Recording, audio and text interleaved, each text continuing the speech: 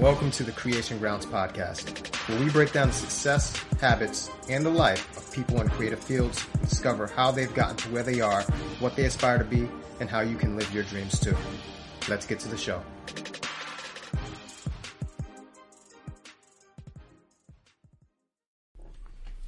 Hey, what's going on, guys? This is another episode of the Creation Grounds. I am in the dressing room of Theater 80 right now with a legend, Mr. Ali Woods. What's going on, brother? Hello, how are you? I'm doing good. Okay. You're from Texas. That's right, Houston. Houston, Texas. So tell us about your time spent there and what it was like growing up at that particular time that you did. Oh, I guess, grew up in a Fourth Ward area called Freedmanstown. Matter of fact, that's my next theatrical project I've got to deal with. Freedmanstown is the area of near downtown Houston where the freed slaves they first settled in Houston, Texas. And so grew up there, went to elementary school in that area, went to Booker T. Washington High School in that area, and then went on to study at Texas Southern University, got out of there, taught in the public schools there, and got into theater there, both in high school, which is where I started, and then I continued on to professional theater there in Houston until I came to New York City. To New York. And when was the interest in theater developed? Was that in high school? Yeah, I was in high school. What happened is my mother took me to a major presentation downtown, which was it took place in May of every year. It was a centerpiece of black social activity. A music hall downtown, about 3,000 seats, was always filled up every year with a high school production from my high school, Booker T. Washington. And so I went there, and we went upstairs, set up in the balcony area, and I leaned forward. First time I'd ever been to a play. Leaned forward, and it looked like I was looking down on a dollhouse. I just simply saw people just moving about, full set. Everything was very professional looking. And I simply said to myself, this is the most wonderful thing. And I just said to myself, well, when this is May, I said, well, coming in September, I'm going to sign up for that drama department, take a class there. And away I went. Away you went. Mm-hmm. And what was the first production you ever did from there? I did something called the Great Sebastians. That was a little one-act play, but the first major show I did, which was at that same music hall, I performed there twice. I played an old melodrama called East Lynne, and I played a military officer, a court officer, Captain Francis Livingston of His Majesty's forces, and all that kind of thing. So I had a good time with that. Time I came out on stage and I got that applause because people knew me, some of my friends and everything else. I said, well, this is it. Yeah. And then from SMU, you went to... No, not SMU, TSU. Oh, TSU. Don't get it right. SMU is in Dallas now. It's in Dallas, right. Houston. Yeah. So when you decided to come to New York, when you got here, who was the inspiration to you? Was there an inspiration? Anybody mentor you at all? I came up here first, and because I had done my first professional work at the professional theater company in Houston, the Alley Theater. And I said, well, let me try New York. I had lots of recommendation from the white actors. And it came up, and I couldn't get arrested. I went everywhere, so forth and so on. The actual first job I did was not too far from here, Cooper Union. Oh. Cooper Union, so forth, up the street here from the theater, and got into a play, and I almost didn't get into it because I went for an audition for this play, and I'm from Houston, Texas, and we don't have much patience, the Texans and so forth. And we were waiting around, a room full of people. Guys said, well, I jumped up and got mad, just started fussing and carrying on. Got all loud. This is in New York City, got all loud.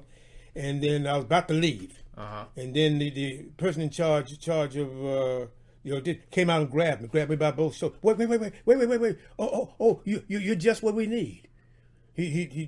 My real anger, apparently what they needed for the show, and I was hired on the spot. Wow, you went and that kind of thing. So, and I hung around for a little while, couldn't get arrested, and I got a job at the New York City Opera in the chorus. I played a slave, and I said I had enough of that. I came back to Houston, then saw a notice in the Houston papers, the founding of a black theater company, which happened to be the Negro Ensemble Company. I called up here. I just got the number from information. At that time, you could get information. Mm-hmm. And who should answer the phone at that time was someone who's gone on now to fairly great acclaim, Denise Nicholas. Wow. And she was working as secretary. and she gave me the information. I shot up here on a plane for an afternoon, auditioned for Douglas Turner Award. Ran into Moses Dunn, if people remember him from The Gangster in Shaft. And he and I went to the same graduate school. Wow. And then I was called to say, hey, I had made the cut. So I flew back, and I've been here ever since. And what year was that? Oh, what we're talking about? We're talking about 1967. So that was the origins of NEC. So, that's right. Any early NEC stories that you want to share? We all know that NEC has birthed many great talents, from Denzel Washington to Felicia Rashad to Samuel L. Jackson to Giancarlo Esposito, and the list goes on and on and on. Anything that you want to share that you feel comfortable with, either from you directing Denzel and casting him, Adolph Caesar, interactions with him, Sam L. backstage moments, or special convos? Well, let me go back. Let me correct something, because so many people have the idea, the understanding, I should say, that the Negro Ensemble Company started with the Denzel generation, is the generation of Sam, Jackson, Denzel, Felicia, so on. But the original company started on 67. And we're talking about Denise Nicholas, we're talking about Rosalind Cash, we're talking about Clarice Taylor. We're talking about Clarice Taylor, who played Mother Hustable in series and so forth and so on. Moses Dunn, of course, was the Shaft gangster, and this kind of thing. You had 13 members who were the original group, of which I was one: Arthur French, Norman Bush, David Downey, and on and on and on it went. It was tremendous. As I've talked to some of the people who were there at the time, we say you had to be there because every night was like an opening night. There's sometimes later on when people do plays and you're in a long run, so you sort of phone it in. You don't feel like it that day. You say you'll hold off until the weekend when the weekend crowd comes. You couldn't do that because every night you look out there, you might have a representative from Clint Eastwood, from Sidney Lumet, and they would hire you. I mean, Clarice Taylor got two films off of this. Behind this, and that's the role in this kind of thing. So you had to be on top. You had to bring your A game every night. And I suppose we went on tours. We had American tours, we had European tours, and if you talk to any of the original people, the one story that everybody would come up who went on that tour was the incident that we had in London, in which during the course of performing a play, anti-apartheid play called Song of the Lusitanian Bogey, the matinee performance was stopped. Full house at the home of the Royal Shakespeare Company, who was our host. Heil Hitler was screamed out in the audience, and it stopped us on stage. And I think Rosalind Cash was down front. Some of us were in the back. I was on stage. We yelled at her to keep going, but she couldn't keep going. So they ran the curtain down. Everybody was just upset, particularly the women in the cast. And what we're going to do. What happened is that some skinheads, the skinheads of Britain, who did not like what the play was about, had managed to get into the theater and so forth, and they stood up. We were waiting until the British police would come. They took their own good time, seemingly, to get there. And then later on, we had a performance that night. And we said, what's going to happen? And I was concerned because I had the first individual role in remarks, and I was spotlit. Spotlit with a top hat and everything else and so forth. And I said, I could very well be shot. So when we got there, we ran into this. We ran into a double display. We had protesters surrounding the skinhead protesters. They were circling each other, counter-blocking. So we had to walk among them to get inside of the theater and all that kind of thing. So that was the one story that everybody, if you talk to in the original company who went on that trip, we talk about. We went on from there, from London on to Rome. We toured the United States. We went to Pennsylvania. We went to Atlanta, performed at Spelman, and then went out to Los Angeles. People don't realize that there were other black theater companies at that time, perhaps of equal stature. In Los Angeles, you had the Inner City Repertory Theater. At that time, it was headed by Lou Gossett. Lou Gossett Jr. was one of the main actors in there. Officer and a Gentleman, right? Yeah, yes. And in New York, you had the New Lafayette Theater up in Harlem. with Roscoe Orman, who people may see on Sesame Street as Gordon. They had that company. Wow. And so you've worked with many legends going all the way back, and you've toured the world. I believe that you worked on a lot of August Wilson plays as well, and you've had the great blessing of working and meeting him personally. What was he like in the room, and what will you take the most from him in terms of learning or anything that you'd like to share? There's a term that's used now, just came up just recently in the past year or so. It's something called the Wilsonian actor, which refers to black actors who have been in multiple productions of his plays. Not just some of his plays, but multiple productions of each one. And I'm one of those. I think I've done about 11 of these things out of some 7 plays. I think I met up with August when he was auditioning for, I don't know if it was Radio Golf or 2 Trains Running or something.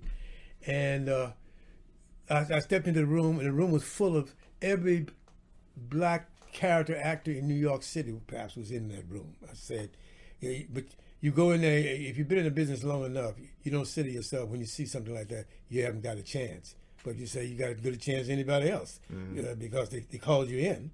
And we all know any one of us could do it. So it gets down to apples and oranges, peaches and pears.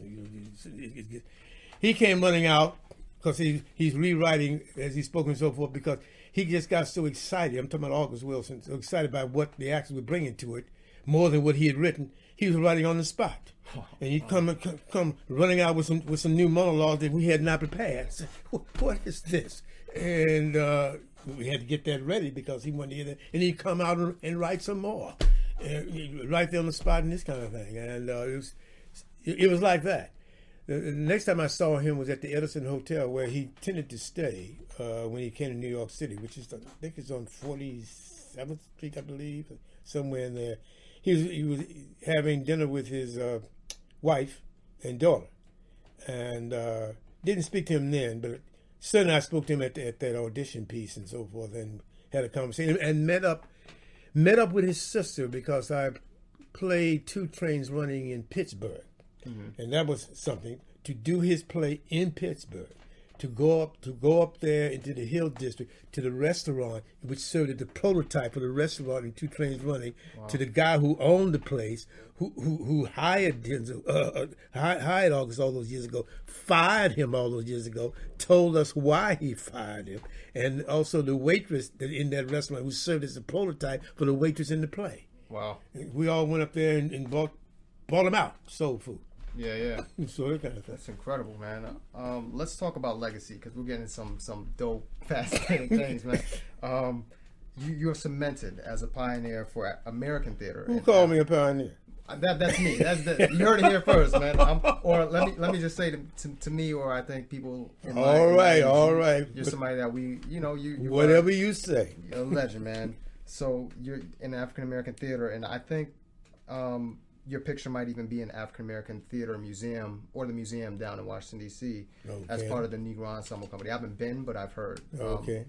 So you've directed and performed with legends Denzel, his Malcolm X play, which led to the film. You've worked with August Wilson, Felicia Rashad, and many others who are still doing great work in theater, TV, and film.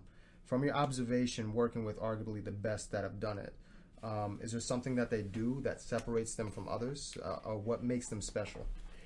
Interesting about Denzel, because we did a play called When the Chickens Came Home to Roost, in which he played Malcolm X. And I must mention another actor who's since passed on, Kurt Kirksey, one of the great soldiers of the Black Theater who came from L.A.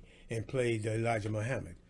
And the thing is, when I was holding auditions, and I was getting, thing is, I had this producer in which, if I left up to the producer, Denzel in his mind was 4th choice.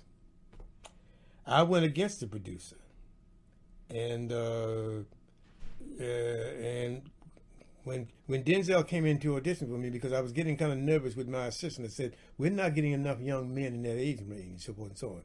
And one reason why we weren't getting enough men, because even in this city, in that day and age and time, and even now, there still seems to be this this split between the so-called Malcolm followers and the Muhammad followers and so forth and so on. Some guy just didn't want to come and audition for this. And I was getting nervous. I said, well, how would I cast this thing? The Elijah character was already cast. But when he came in and he did the scene, the air seemed to change. And I had my arms folded, and I turned my head just slowly and looked at my assistant. My assistant slowly swooped his head and looked at me. And the look on our faces said, this is it. And because the air just seemed to change when he did the scene and so forth and so on. And so I said, when he left, I said, okay, that's it. I said, you got his information, contact number, call him immediately, and let's seal this up. Well, it didn't go well with the producer. He wanted me to see some of these other people. And one of whom is on the level now with Denzel. I won't mention his name, but there's three other black actors going to be ahead of him. But because I just had to make a decision quickly, you know my motto: hit it and quit it, right? And this kind of thing. It was like that. And so when he played that play, Spike came over from his days at NYU. Everybody was coming to see that play. I mean, you had turn-away audiences. At the very end, there were fistfights because they simply could not get in for whatever reason. The producer could not move it on to another theater, because he could have made bucks, but we had to stop. But people were getting fistfights, argumentative outside the last few performances. Martin Luther King's daughter came. Malcolm X's daughter came. I heard Muhammad Ali came. Muhammad Ali came. Specialists who knew who these men came and so forth and so on. And so Spike came, and from what he said, that I guess he'd been thinking about making that movie. He said, here he was, Lord Richards. Came and all that kind of, so he saw that and so forth and so on. I ran into, once the film was made, ran into Spike. I was doing an August Wilson play. Where were we? In Pennsylvania, and we met up at some sort of social function. We all dressed up and everything else, and the highlight of that present day was going to be the showing of the film. And so he and I got together, and we were talking about the fact that how that's what got him to use Denzel. You see how fortunate it was? If I had been persuaded by the producer to go with those 1, 2, 3 choices, and Denzel had not gotten in, Spike would not have seen him. Right. All of it is about luck and being there at the right time and all that kind of stuff. Yeah. And that's what it was. Wow, you are responsible for. If you want to put it like that, the idea is that my attitude about it, as you very well know, is if you put me in charge, then get out of my way because I'm moving. Right. And so forth. And I didn't want to sit around and just talk about it. So is that special something, the air changing you called it, something you believe can be learned and cultivated by young artists? Oh no, I don't know if it can be cultivated. Some people have it. I guess some people would call it presence. Right. This kind of thing or whatever. There are some actors who come into the room and you can feel the force. You feel that presence. It's presence, and certainly when they open their mouths and start to speak, I've seen it from time to time. Not every person has it, but it perhaps can be developed. There are actors who are hired who don't have that, who manage perhaps as they evolve. Mm-hmm. And get into the role and juice and so forth and so on, and become ingratiated in that, can evolve into that. But in this case, and so it's just simple. I wonder whether or not he resonated with me because at that time, as I said, I was running out of young men to play this thing. But I think not. I just think that he really, when he came in and just simply, as I said, my sister and I, we eyeballed each other quietly. And we both knew that, and I have seen that assistant since, and we reminisce about that, not that day, that moment.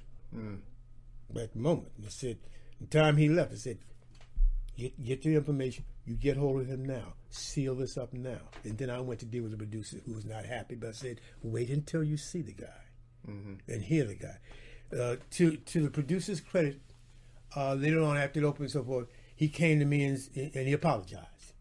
And he said, "Allie, you were right. He was wondrous. And look what he's become." Yeah. So what have you changed your mind on in the last few years, and why? What have I changed my mind on? It could be anything from life principles or just anything. I think when I came up, like so many of you all, I was the driving actor. Looking around for every piece of work I could get into. Just get on that stage, and so forth, and show my stuff, and all that. But as the years have gone by, I'm moving more towards the directorial end of it and so forth. I think in recent years I can see better. You talk to any director, you bring this up and see what you have to be able to see to visualize the thing, so you can tell all of the various designers and what you have in mind to say the actors and anything else. And I think that's perhaps been the change. I'm still an actor, but I don't lust after it like a young actor does, and so like you must. Certainly when you get to this city where the competition is so fierce. But the directing thing, I think, more so than anything, I look for. I have a directing project after this, and I have one after this, after that, and I'm working on another project, a major project after that. But it's all directorial and writing things and so forth and so on. I want to create, because when I was a producer also in Houston, and one of the things that really appealed to me is that I produced Happy Ending and Day of Absence. And it was at Rice University. Felicia Rashad was in it at the time. She had a maiden name at that time. And in the back of the house, I looked up at the stage, and all these people were roaming around and so forth. And I felt a sense of accomplishment because everybody was there because I decided to do something. I decided I'm going to put these plays on, and they were being paid. Mm-hmm. I saw that they got paid. I said, people are getting money. I mean, I get the money that you want, but they're getting paid and everything because So in some ways, a director, producer can do that, obviously, when an actor can't, unless that actor is also a producer. So you see now in a lot of these movies and television, so a number of actors are going at actors / producer. Yeah. Pushing their own work, certainly in terms of the women. Right. And surely they must. For sure. Yeah. What should an actor who wants to act in something you're directing know? You're going to work on a couple projects. Sound words for the audition room. You talk about presence. If they don't have that presence, what can they do to be in an Allie Woods project? Especially if they're not from the major markets like New York or LA, what can they do to hone their craft or something like that? Yeah, I worked in a lot of regional theater, from Denver to Montgomery, Alabama, to Houston, Seattle. There are any number of fine actors who apparently I spoke to them. They want no part of New York. They're content to stay where they are. They realize that they won't, staying there, they won't reach major stardom, but they tell me that they want to have a life. They want to be married, have children, have a home, not have to put up with these insane rental prices that we got in New York and everything else and so forth. Drive a car, have a yard, and go to church, and not be lusting after the thing that being in the business is just a business. It is not just the driving force of your life, right? And things like this. And but in terms of somebody coming to see me, because I'm dealing with this now in terms of I'm having to cast from a distance. I'm having to use an artistic director down in Houston to do the most of the casting for me. And when I'm down there, because they may bring me back to do something else, some of them know me. What am I looking for? I'll have them either bring in a piece from the play that I'm going to deal with, or have them bring in a scene of their own. Sometimes I'll have them do both, because then if I have them bring the scene of their own, you go by what did they choose and why did they choose that. and so forth. I've even advised, for instance, some black women. I said, avoid bringing in the big scene from Fences. Right. I said, too many of y'all come. I said, you drive me crazy here now with this thing about this. I've been here. I've been right here with you, Troy. As I said, I heard it to death now. I've been right here with that damn monologue too. So I said, what you should do, bring something in which, okay, this may answer your question, that you don't think that the auditioner has heard. I would tell people, avoid bringing in a classical piece. To be or not to be, that is the question, please. Avoid bringing in Friends, Roman countrymen, lend me your ears, please. Bring in something which will force the auditioners to pay attention to you. Right. So forth and so on. Or, if you, for instance, you're a woman, and you want to use a piece that ordinarily associated with a man, you might do it. Bring in something that they will remember. You remember that girl who did that thing? Because it goes like that on the other side of the table. There's so many people coming for you. It's all about. You remember that girl who did that? You remember that guy who did that? The other piece? No, not that Friend Roman Cumberman, but the other piece from that August Wilson thing that from Two Trains Running. It's like that. I would advise, bring pieces in, prepare pieces which are off the beaten track, so that the auditioners will pay attention to you, and this kind of thing, and take your time. I said so many people don't know how to audition, and set it up. They only give you like about 3 minutes. You can do quite a bit in 3 minutes of what. Introduce the piece. I tell them to do this. Turn your back on the auditioners. During the monologue, or turn your back before you start. They don't expect that. They don't expect that. Therefore, they will pay attention because you're doing something they don't expect. Start the scene. You can hum, sing, if that's what it is, and so forth.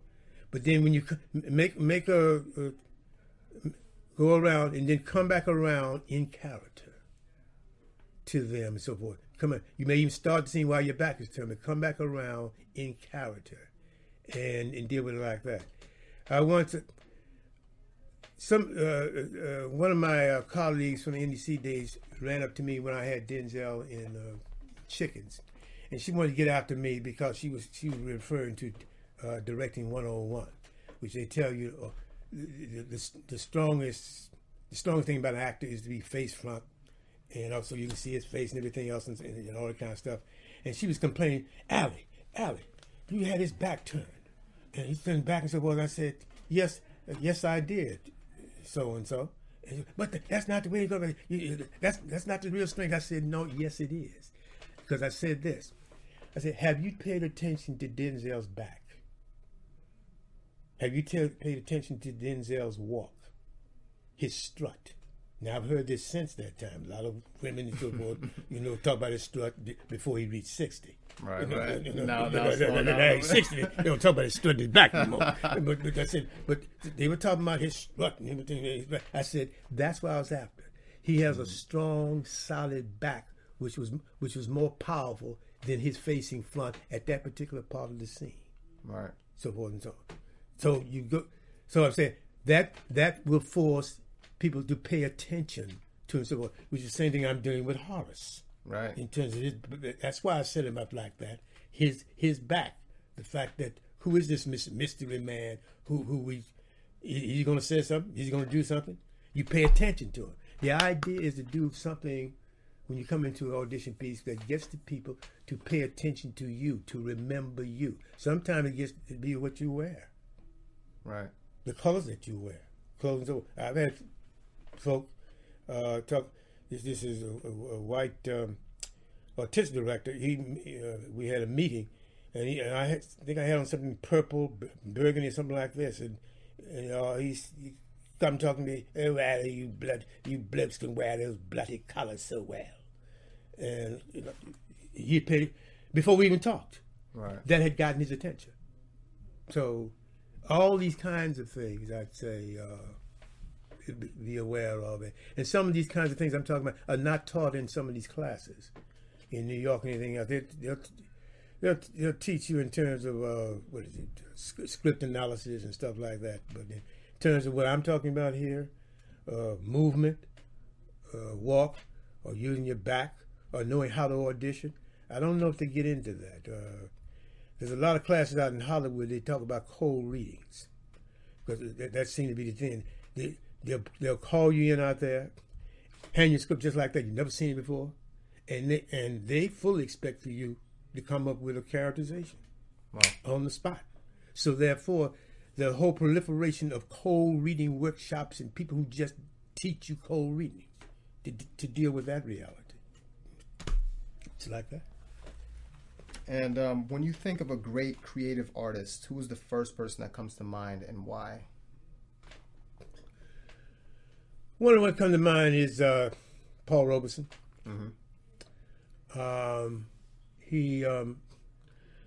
He's got. Remember what he said about his. Because I looked at his work and the fact that how he was victimized in terms of the McCarthy era, and he took his passport away. He couldn't make a living. He tried to go overseas and all that kind of, but he hung in there, and this kind of thing. And one of his favorite lines from what he quoted himself saying that his favorite line is from Shakespeare's Othello. And I said, that would be a fine line for any actor, certainly a black actor or any actor. He says, I have done the state some service, and they know it. I think I said that line somewhere before, and I sort of piggybacked on that. And I said this, I think it was something I sent in and I wrote in. I have done the stage some service, and I know it. Wow.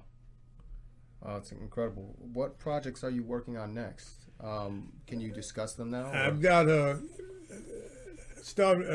doing prep work here now on a play which I'm going to stage in Houston, the title of which is called In All Thy Getting, The Forgotten Story of Freedmanstown.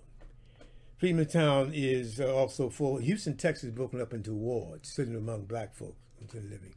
And one of the first areas that slaves in Houston was that area, fourth ward, called Freedmanstown. That's why it's called Freedmanstown. And characterized by brick streets. Not all the streets, but brick streets and so forth, because the powers that be, the white powers that be, refused to pave the streets. Mm-hmm. So the slaves, the men, they went out and got some bricks and bricked the suckers down. Wow. And why am I after that? In that place, that's where I'm from. I'm from that ward. I'm from Freedmanstown, and this is sort of my Valentine to that area. Just like, if you remember, just a few weeks ago, the Academy Awards, the brother who won for Moonlight, they're all from Liberty City. Both those guys, the one who wrote the script, the director, and also the head of the Alvin Ailey Company. All those three guys are from the Liberty City neighborhood. Wow. I said, so in my way, I'm from the Freedmantown in Houston, Texas, and so forth. So I'm doing that, and then I will be going off to the National Black Theater Festival, where they're honoring me as a living legend. Second time as a living legend. So it's not just me that thinks that. You know, brother. Come on, man. You're the OG, man. I'll be directing some readings. Matter of fact, hopefully I'll direct a play by one of your cast members here. And then I'm working on a police project. Nice. I've been profoundly, as all of us have, been profoundly disturbed by what's happening to these shootings and victimizations and everything else down there. So I'm trying to put together a stage piece dealing with police, and particularly black police, because I know one of my classmates he's the head of a police family, an all-black police family in Houston, Texas. He's a retired assistant district attorney. Mm-hmm. And I've been interviewing him. We go and have lunch, and once I get all the information together, I'm going to see whether or not something can come from that. I'm not sure. I'm just collecting to see if anything evolves out of that in which I can put them on stage and let them talk either through breaking the fourth wall or having a conventionally style play. So that's what's up. And how can people contact you? I know you're not big on social media, but you have an email. I'm a dinosaur on social media. Come on, man. And you got now. You've got my numbers on the contact sheet. Right. That's the only way it is. And it used to be when there was such a thing as phone books. Right. I'm in the phone book. I mean, I don't know. It's just as Woody King is. A lot of us in the phone book, we didn't duck and dodge like that. But oddly enough, we didn't get people weren't calling us like that. They got to us through folk like yourself, people who know us, and this kind of thing, and like that. And Charles Weldon and West of them who run the NEC and all this kind of thing. But this is what it was. But I would be also, when I go down to Houston, I'll be dealing with somebody named Steve Carter. Who is Steve Carter? Steve Carter was at NEC when we were there. And he and I get together, and we said this, and perhaps we can end it right here. And he said, we both agreed, if we're talking to somebody like yourself, you had to be there in terms of NEC in the 3 years. People, as I said, Clint Eastwood, people would come. You had Robert Ryan, the movie star, would come in there. Bill Russell, the basketball player, came and so forth. And you're looking out from the stage, and you got to see Bill Russell. He's 6'9", for God's sake. Yeah. And you know they're there. R.C. Davis and Ruby Dee, they came backstage and so forth. We were there. We were there the night that King got hit. Wow. And that caused almost a fist fight. Yeah. Within the company and so forth. In that, and then some of us were taken home. I was staying up in Harlem, and we drive. I jumped into a pickup truck, and we drove. Time we hit 110th Street, we saw the fires. There were fires all over Harlem. Yeah. Windows were being broken. And we saw black people, guys, that were running down the streets, not empty-handed. They didn't just have clothes and everything else. They were running down the streets, and they were with sofas. Oh, man. With beds, mattresses.